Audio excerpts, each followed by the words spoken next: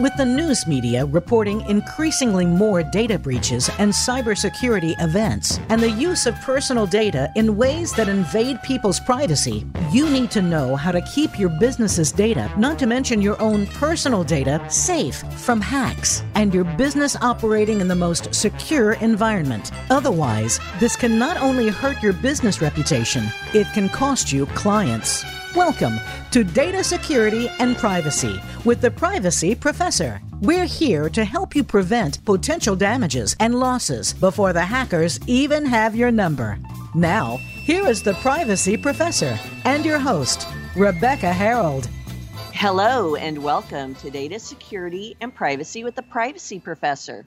I'm Rebecca Harold, your host. Thank you for joining us. Welcome to the 103rd episode of my show.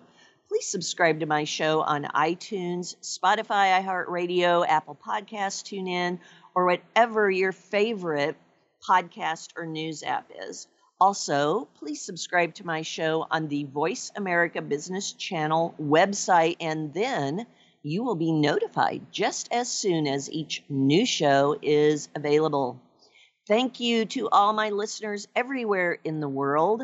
I sincerely appreciate you in all of the 70 plus countries where you are located. And thank you for sending all your messages. I love getting them. Please keep them coming. And I sincerely hope that you are all doing well. My September Privacy Professor Tips message was published on August 31st. Sign up for them by going to privacyguidance.com or privacysecuritybrainiacs.com and submitting your email in the box on your screen. They're free as they've always been since 2005.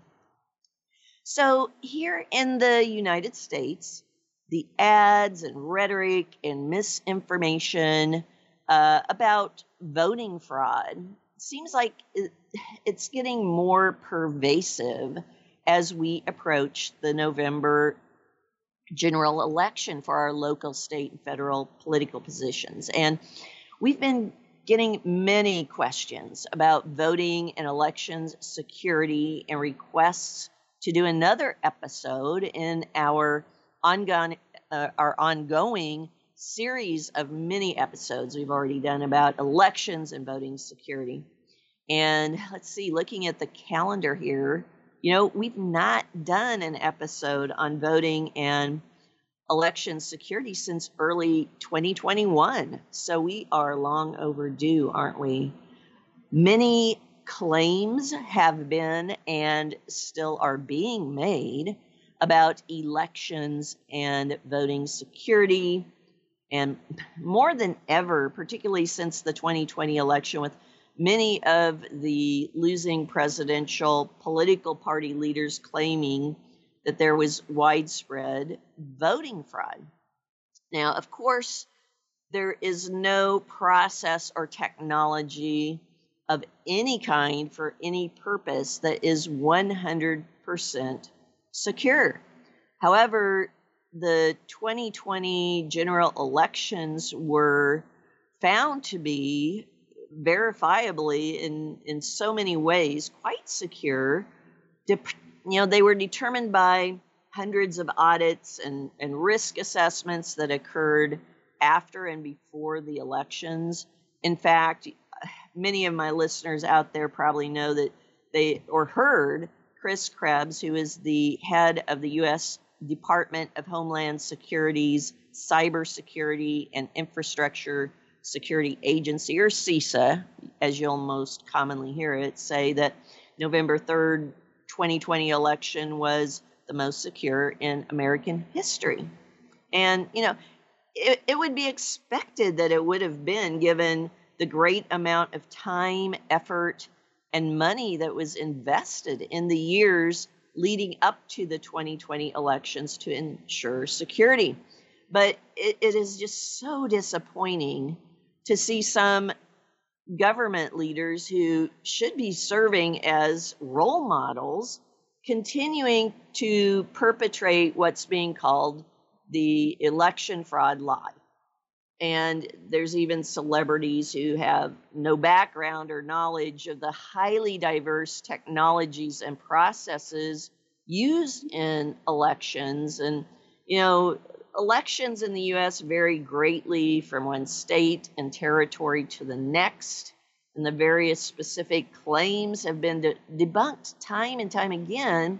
But yet, these validated lies have continued. And when you look at the facts and consider the widespread coordination that truly would be necessary to support some of these claims of fraud, it's just clear that most of the claims are not even realistically possible as they're being described. Voting machine standards and procedures vary from state to state. Some states adopt federal standards for voting security in their voting machines and procedures. Some develop their own standards, and others use a hybrid of both approaches. When you think about it, and as we've talked about in the other episodes in this series, it would be nearly impossible to commit the type of widespread fraud with the diversity of voting machines and procedures that are used throughout all the states. So today, we will address some of the many questions about voting and election security in this issue. And I'm so happy to welcome to my show today Marcy Andino, Senior Director of the Elections Infrastructure Information Sharing and Analysis Center, or EI-ISAC for short, at the Center for Internet Security, or CIS for short. Marcy Andino has also served as South Carolina's Chief Election Official and Executive Director of the State Election Commission since 2003. And in that role, Marcy oversaw all elections operations in the state. And she implemented statewide modernized voter registration, an election management system, and online voter registration. Marcy, thank you so much for being my guest today. Welcome to my show. Thank you very much. It's my pleasure to be here, Rebecca. Well, I'm so happy to speak with you about this because, and I'm sure you see and hear all of these ongoing claims being made, but I'm wondering, what are some of the frequently made conspiracy theories about voting fraud that you hear that you really want to set the record straight about? That's a really good question, and there are certainly lots of conspiracy theories out there. We don't really want to be part of adding to that spread of inaccurate information. It's hard to keep up with the number of conspiracies that are out there, but at the EII, our focus is working with state and local election officials to improve the cybersecurity of election offices. So in what ways are you working with them? I guess maybe let's start with the diversity of the types of systems that you're using. I mean, that is, I think, a very important factor, but I don't really hear that talked about, when people are discussing this on various news programs. But certainly doesn't that come into play when it is considered, whether or not systems and procedures are secure and how any type of fraud can even occur? Can you provide any insight into the diversity of those systems and the ways in which security controls are being implemented? Sure, and you're correct. There is a wide variety of different systems that are being used, and even from state to state, it's going to vary. Elections are conducted at the county level, and security is not new to election officials. The talk about security, and certainly cybersecurity, is increasing, but every their own set of procedures and policies that they follow. And it includes physical security as well as cyber security. And there are lots of and balances in place to protect the integrity of the voting system and the election process as a whole. You know, we work with state and local election officials to not only reduce the spread of inaccurate information on social media, but we provide training in the areas of cybersecurity, and we provide professional services and products to help increase the cyber maturity of their offices. I love that you brought up about the training, because I think a lot of times the misinformation involves claims about people either, purposefully not doing what they're supposed to be doing at the polling locations, or doing things that because there's no oversight, or people aren't carefully watching what they're doing. So when you talk about training, that applies to as well as just the general public. Doesn't that apply also to those poll workers who get training for how to make sure that the elections are secure in their locations where they're working? That's right. Everybody is, cybersecurity is everybody's responsibility. It really starts at the top. Social media provides a platform for mis and disinformation to be easily spread. We tell local election officials and state election officials that they need to own their environment and reduce the spread of inaccurate information. And sometimes this inaccurate information stems from somebody just not understanding the election process. So I would encourage listeners, if they have questions about how the voting system or the election process in general works in their jurisdiction, that they go to the source.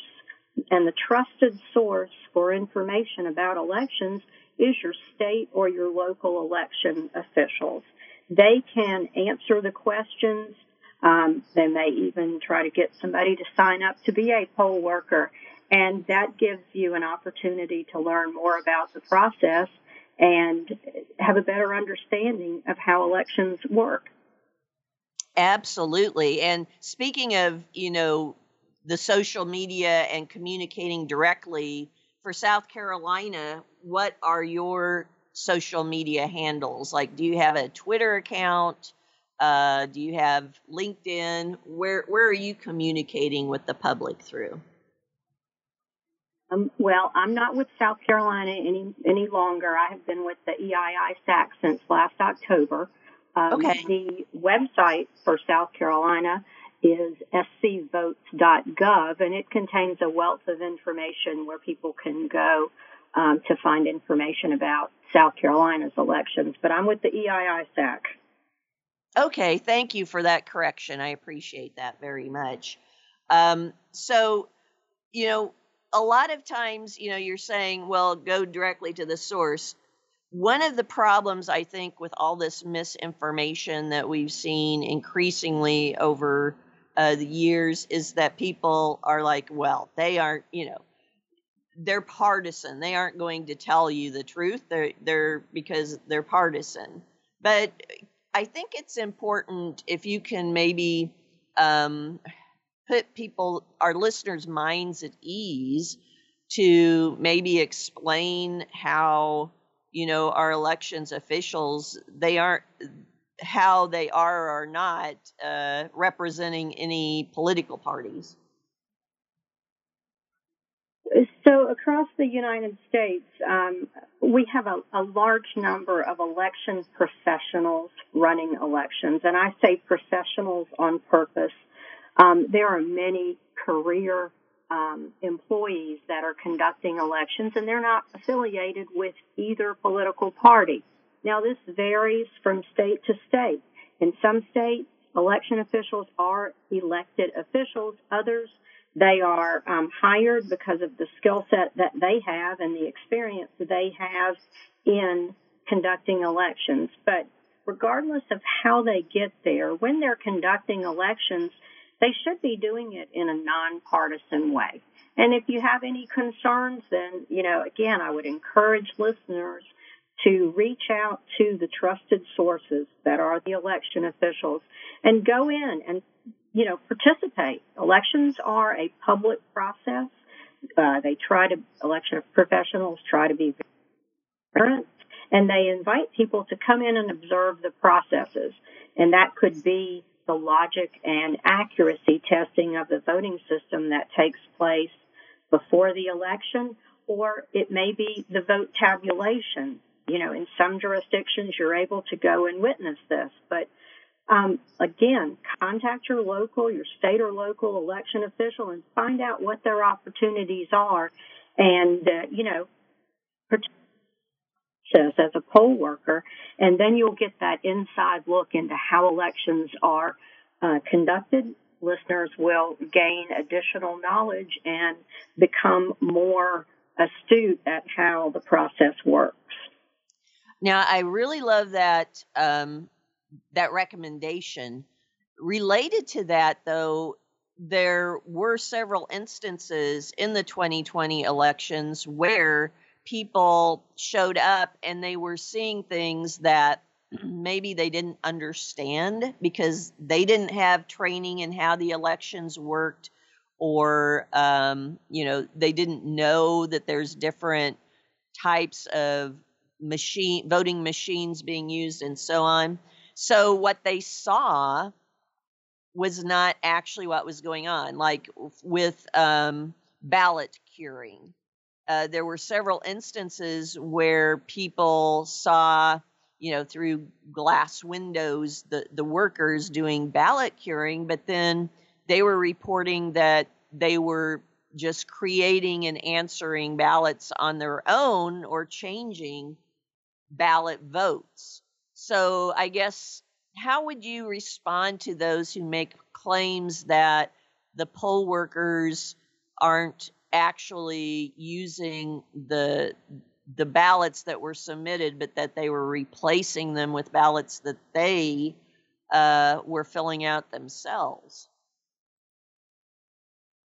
Well, again, Rebecca, the process varies from state to state, but a lot of times a team of people, and it's usually 3 or 4 people, may have to duplicate a ballot if it will not go through the scanners to be read. And, that process, that if you're going to be observing an election and observing this process, then you need to find out how it works in the jurisdiction where you will be. Like we talked about, a lot of the spread of inaccurate information is just the lack of understanding in how the process works. So, again, I would invite listeners, if they have questions, to go to those trusted sources so they can get accurate information.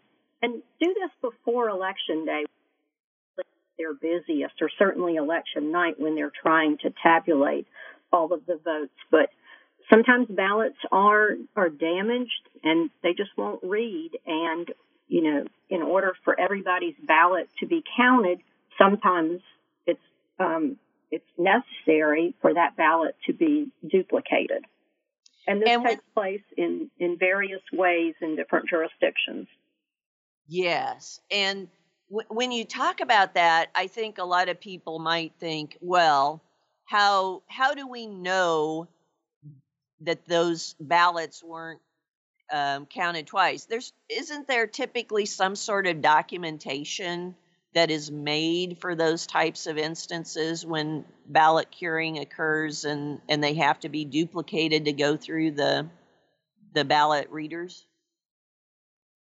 Certainly. They're going to maintain the original ballot as well as the duplicated ballot. Every jurisdiction is going to have a well laid out plan, so there are checks and balances in place so that they're not counting ballots twice. And, the election officials in each jurisdiction would be the trusted source to go to find out exactly, how that process works. Okay. And with regard to also some of the claims that are still being made about how people just made up their own ballots, photocopied them and then just filled them out and brought hundreds or thousands to a polling location or dropped them off at a ballot box. Uh, isn't, there are controls and ways to identify those type of non-official ballots, aren't they? I mean, aren't most ballots made on special paper or some other type of indicator of what is a official ballot versus what isn't?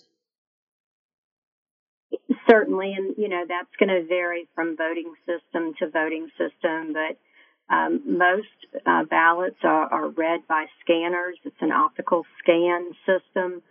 There are timing marks, and the paper is a little different. So, again, you're going to have to check with the individual locations, election officials, to find out exactly what controls they have in place. But there's a lot of reconciliation going on during this process to make sure that in a polling place, if you've had 100 people vote, you only have 100 ballots. And in many jurisdictions, the voter is actually scanning their ballot. They're not just being dumped randomly into a ballot box and scanned later. This is taking place right there at the polling place by election officials. But at the EIISAC, our focus is working with state and local election officials to improve the cybersecurity of election offices. So let's get into then some of the claims with regard to the cybersecurity, because that kind of brings in the integrity of the systems, right? The integrity of accuracy and catching, when voters might try to vote more than once. I mean, can you describe maybe some, and we will be coming up on a break here before too long, but we can get started now, I think, with talking about some of the things you're doing to help organizations with the cybersecurity of their voting systems. So voting systems are not connected to the internet, and that is probably one of the biggest myths. So cybersecurity doesn't really come into play with the individual voting machines that you might see at a polling place. We offer products and professional services to help election increase their cyber maturity level and protect their network infrastructure.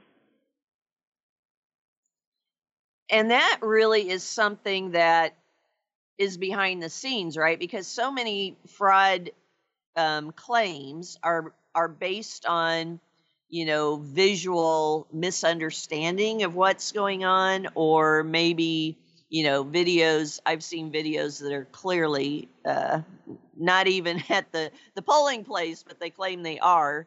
So what are some of the major cybersecurity controls that you help organizations who are supporting elections to put into place? So one thing we do is we train and we communicate, and we want to make sure that election staff are ready for what types of cyber threats they may be presented with. And this isn't just your full-time employees, but in the elections field, a lot of temporary workers are brought in to meet the demands, particularly of a general election. And these are seasonal employees, and this would include your poll workers. And, we tell election officials, make sure that all of your employees, even seasonal workers, are ready to meet the demands, aware of the risk. And, phishing is the number one way that cyber attacks occur. So make sure you remind your employees, make sure you do phishing training. And if you receive any type of a malicious or what you think could possibly be a malicious email, perhaps it has a link in it or it has a document attached or some type of file attached. We provide a service where we analyze that suspicious email including the links and the attachments, so an election official would not open that type of an email in an unprotected environment. And many times election officials, particularly at the county and the local level, they're receiving emails from voters that may have attachments, and they may not recognize that this is from a voter, so they have to open those attachments, but to do it in a very secure manner, and we provide that as a no-cost service. All of the services that we provide at the EII-SAC are available at no cost to election officials. Oh, we also do. Great. Go ahead. I'm sorry. I think that's wonderful. Well, thank you. And we also encourage election officials to participate in tabletop exercises to help just raise that awareness, kind of think outside of the box so that they can meet and defeat cyber attacks. Oh, yes. I love tabletop exercises. I think that is so important because you can't actually react the first time something happens in the most efficient or effective way, right? But if you've practiced it a few times, then it will help you to get down that method of, reacting efficiently and effectively much better. So do you actually provide like the elections officials with like on-site training then, since you're talking about tabletop, or is it still pretty much remote? It can be either. We work with our partner, CISA, that you mentioned earlier, to conduct election-specific tabletop exercises. Sometimes they're virtual. They can be done online, or they can be done in person as well. And, we encourage election officials to participate. It's a great reminder of, circumstances or incidents they may face. And we also encourage them to have a good incident response plan and to review that plan prior to every election and make sure that if an event happens, they are prepared to follow that incident response plan so that they can quickly mitigate anything that might happen. Excellent. Well, it's time right now for our break to hear from our sponsors. But when we come back, Marcy, I want to continue on talking about these types of specific issues that's involved with this. So today I'm speaking with Marcy Andino. She is the Senior Director of Elections Infrastructure, Information Sharing and Analysis Center, the EII-SAC, at the Center for Internet Security, or CIS, and she's providing us with facts about voting and elections security. I'm your host, Rebecca Harold, the Privacy Professor. You can contact me with questions and comments about this show, as well as provide topic suggestions using my email, RebeccaHarold@RebeccaHarold.com, and through PrivacySecurityBrainiacs.com. Please stay with us. We will be right back after these important messages from my sponsors. The Privacy Professor is your trusted source for effective information security, privacy and compliance advice, compliance tools, education, consulting, expert witness services, research, report writing, and board positions. Visit us online at privacyguidance.com. Rebecca also provides keynote speeches and her free Privacy Professor monthly tips messages she has published since 2007. Visit privacyguidance.com for help and answers to your questions. The Privacy Security Brainiacs team wants everyone responsible for security, privacy, and compliance to stay up to date with the latest news, risks, and security and privacy practices. Check out their growing library of topics not offered by others. Privacy Security Brainiacs also wants every business to perform automated risk assessments, which are free or value-priced for all types of security and privacy topics. You need to find out more about Privacy Security Brainiacs. Visit PrivacySecurityBrainiacs.com.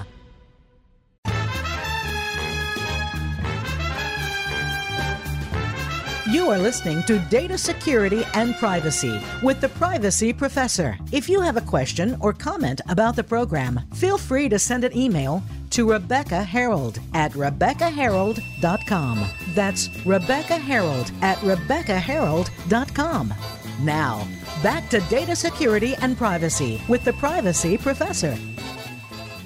Welcome back to Data Security and Privacy with the Privacy Professor on Voice America's Business Channel. I'm your host, Rebecca Harold.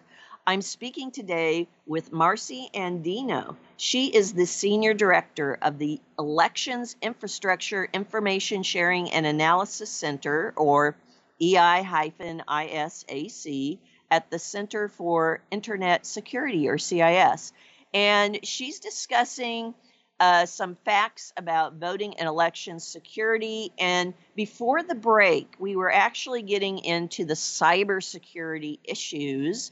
So Marcy, you talked about phishing as being one of the, if not the most common tactic that is being attempted in order to exploit vulnerabilities, and that would be human vulnerabilities, to basically get to the technical networks, right? So when you're talking about phishing, how do you see, or do you see, spear phishing against like elections officials and poll workers? Do you see those types of phishing messages differ? Are there different tactics that are being taken for those who are trying to exploit elections and voting workers as opposed to the general public?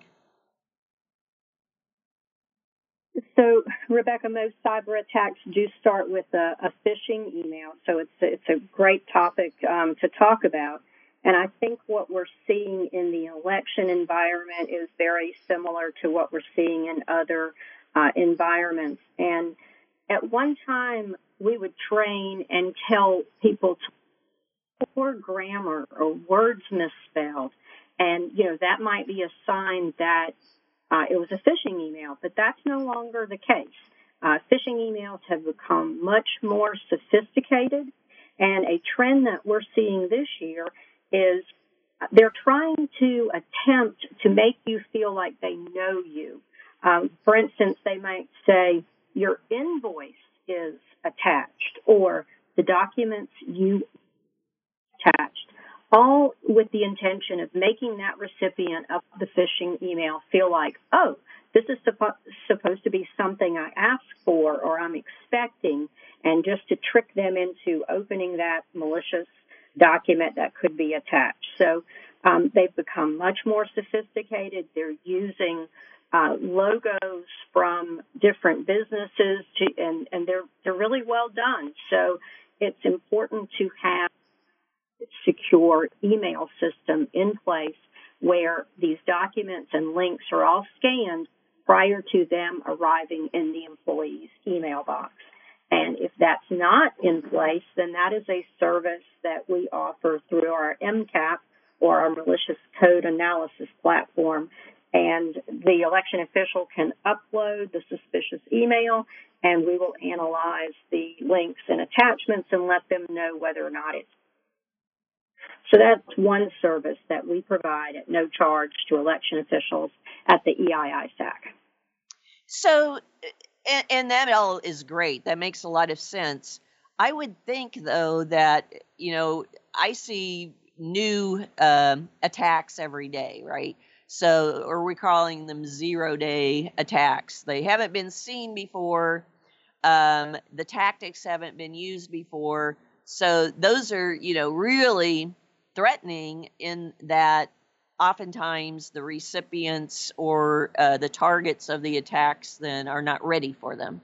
So when it comes to elections, like when you talked about the invoice with regard to the voting worker, the elections workers, and those who are supporting the systems, have you seen any that are specific to the elections, like any types of emails that might say, oh, well, we have an emergency here at the state.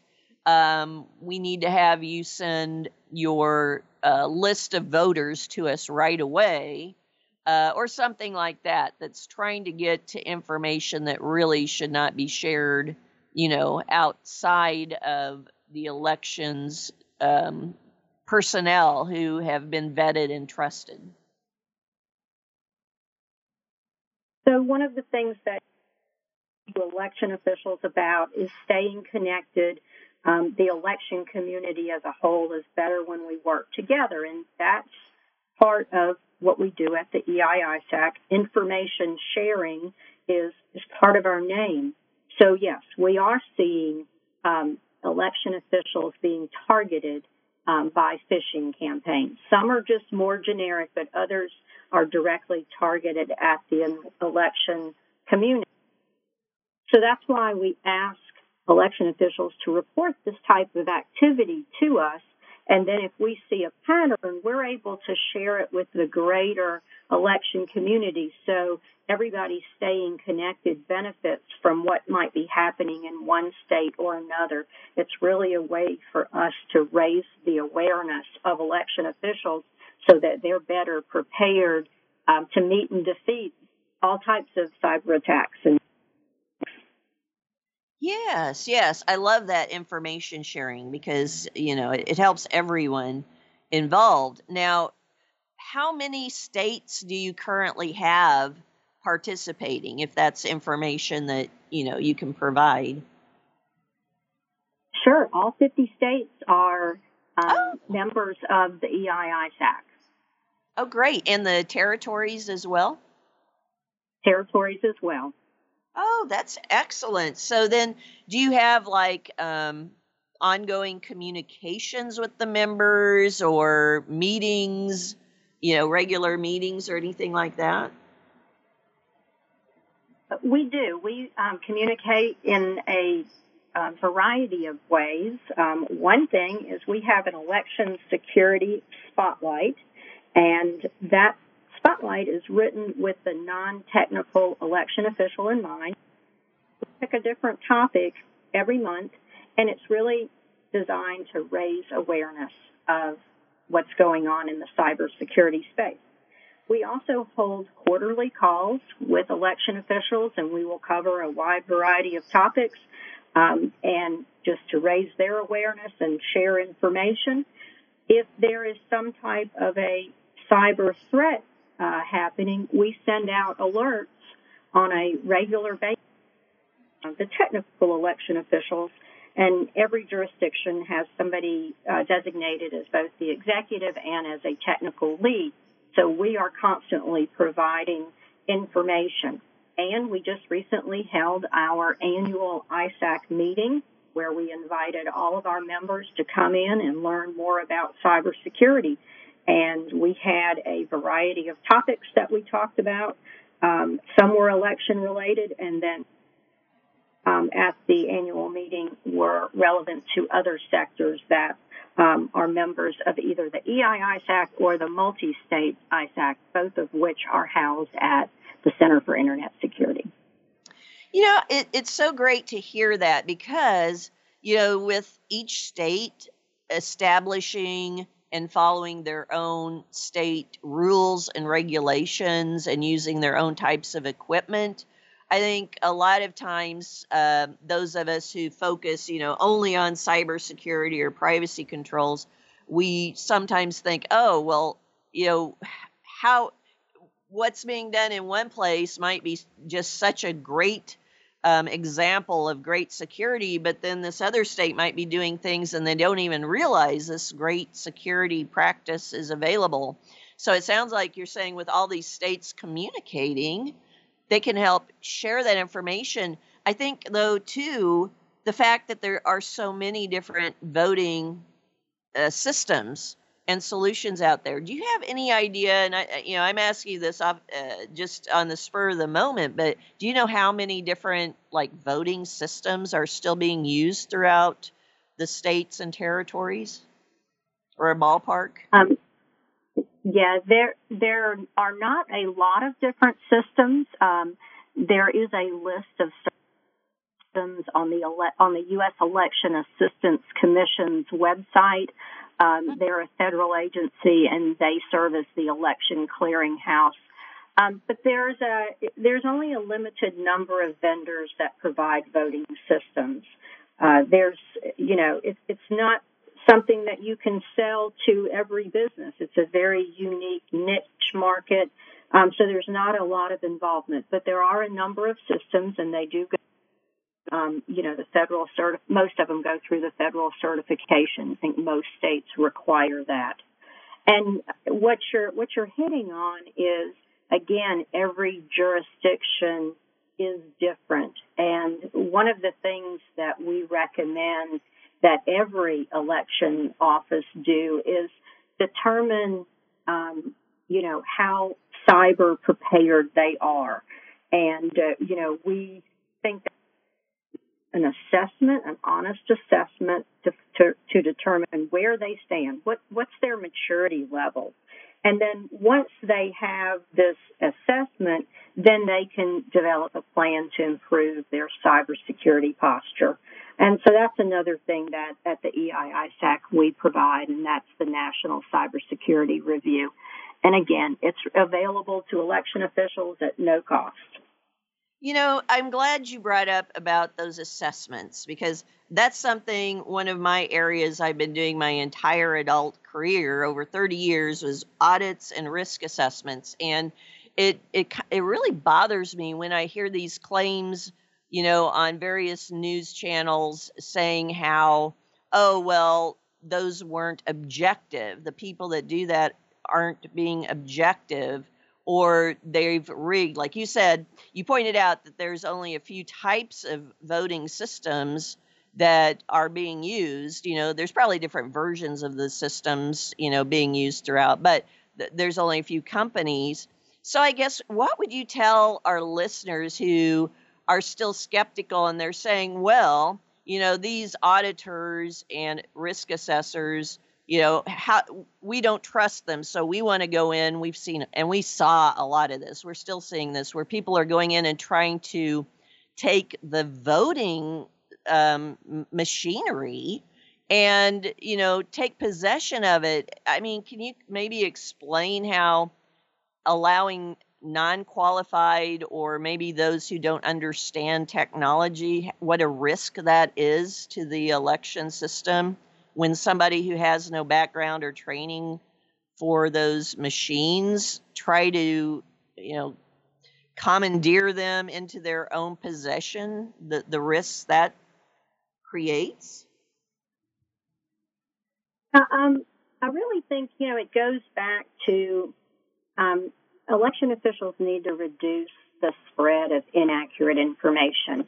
And like we were talking earlier, a lot of times that inaccurate information, it might not be intentional. It may be they just simply don't understand the process. So, find out what the rules are in the jurisdiction you are, or the jurisdiction that you're concerned about.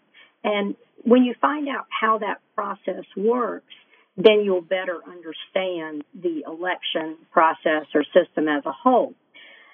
With respect to the voting equipment, I don't think election officials can just hand it over to anyone. We're not giving away the keys to our front door to let anyone come into our homes. And in order to protect the election's integrity, they have to have tight controls, and they have to secure that equipment and make sure that they know, who has access. And that's just part of good cybersecurity or physical security. We have an entire guide. It's called the Essential Guide to Election Security, and it's a great resource for election officials, and it's really written to meet them where they are. But election officials have varying levels of cyber maturity, and we want to be able to communicate with everyone, whether they're non-technical or they're very technical. And going back to the self-assessment, it is a self-assessment, and it's anonymous. So we're not going to go out and say, oh, County X scored this or County Y. This is a tool to use to build on. And it's anonymous. We're not sharing the specific results from any jurisdiction, but the first step in knowing what you need to do to harden your defenses is to really know where you are currently. So using the National Cybersecurity Review in conjunction with our Essential Guide to Election Security, any jurisdiction can defenses and become more cyber mature. And this is something that really starts at the top. I believe that any jurisdiction must establish a culture of cybersecurity. It's not something you do today and forget about it. It's an ongoing process, and it's very important in the election space. So those are some of the no-cost services that we provide at the EI-ISAC so that all elections are more secure. What type voting system you have in place. It's really about protecting the system as a whole and critical election infrastructure. And that's great to hear. We did see, though, in different locations and different polling places that there were some folks who were not knowledgeable. They weren't experts, I should say, in voting or elections, but they were trying to force themselves into where the election workers were at. So as part of this training that you provide, and maybe even your tabletop exercises or case studies, do you help in this atmosphere we have of growing, more physical threats that impact the cybersecurity, right? So do you provide some training and advice and materials to help the different locations within each state to know how to, deal with those types of threats? And maybe even, are you now recommending a position to be the point person to deal with physical threats that might exist or rise up within different polling locations? Physical threats are certainly something that election officials have had to deal with in the last few years, more so than in prior years. And we talk with counties and states, and we, suggest that they train all of their workers, including poll workers, on how to deal with these situations. And if they deal with sometimes the inaccurate information, the mis and dis and malinformation that's out there, sometimes things don't get escalated to that point where there is the risk of physical harm.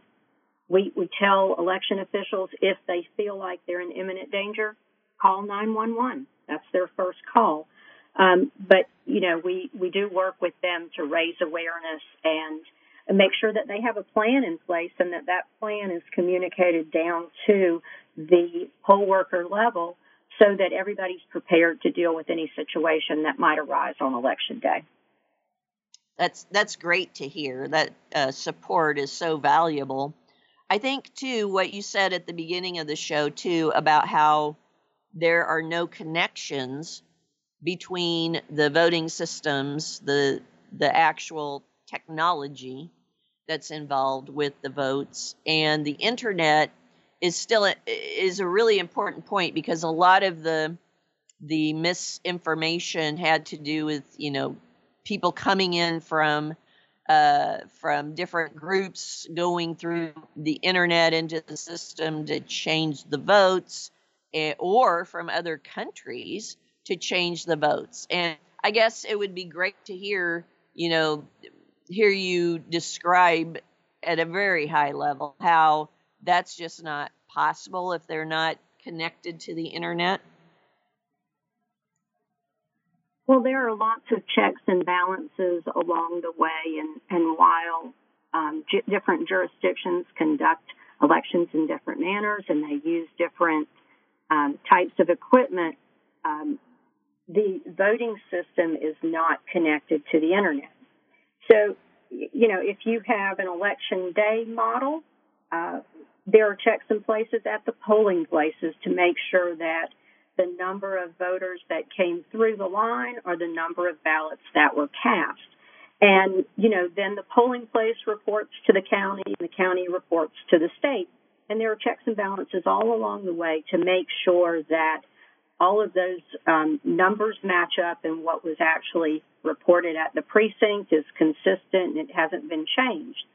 So part of what you do to make sure that that process is properly is protect your networks. And, we have provided Albert sensors to monitor the traffic on a network, and we've provided malicious domain software to stop ransomware and endpoint detection and reporting software that can stop malicious activity quickly. And so having all of those types of security approach in place helps to protect against cyber attacks. Simple things like using multi-factor authentication, that's something that election officials should certainly be doing, but all of your listeners as well. And we encourage election officials to make sure they have a recent vulnerability scan of all of their external face sets. So if there are any vulnerabilities, to go ahead and install all possible patches and updates as soon as possible. So This is just a continuing commitment to good cyber hygiene and making sure that they're taking all reasonable measures to make sure that their system is safe. So then they can, with confidence, say, yes, these are the correct results to the election. There is no tampering. Well, and that's excellent. And I'm so glad that you're pointing that out, in the fact that you are working with all 50 states and all the territories. Believe it or not, we're already at the end of our show here. It's gone by so quickly, but maybe in a minute's time frame, what would be the key point you want to leave with our listeners today? Well, thank you, Rebecca. ISAC was created to increase the cyber maturity of election officials, and as the threats change, we offer different tools at no charge to election officials so that they can be prepared to meet and defeat cyber attacks. And I know I've said this before, but if your listeners have concerns or have questions about how elections are conducted where they live, they should contact the course, that's their state and local election officials. And then just make sure that election officials should make sure they're just following the basic steps so that they can ensure that they are cyber strong. Thank you so much for being my guest today, Marcy. I really appreciate it. My pleasure.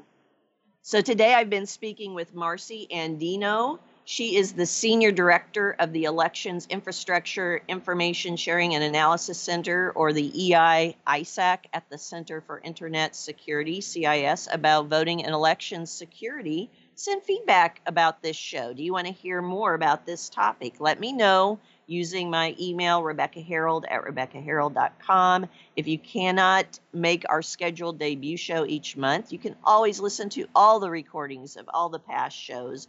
You can also visit my YouTube channel, The Privacy Professor. Until our next show, ask those you do business with, ask those in the places that you're voting and your poll locations. Are they doing all they can to secure the information you've entrusted to them, the information that's going through them? Call them up and speak with them. Be privacy aware and cybersecurity aware in the month ahead. Bye for now.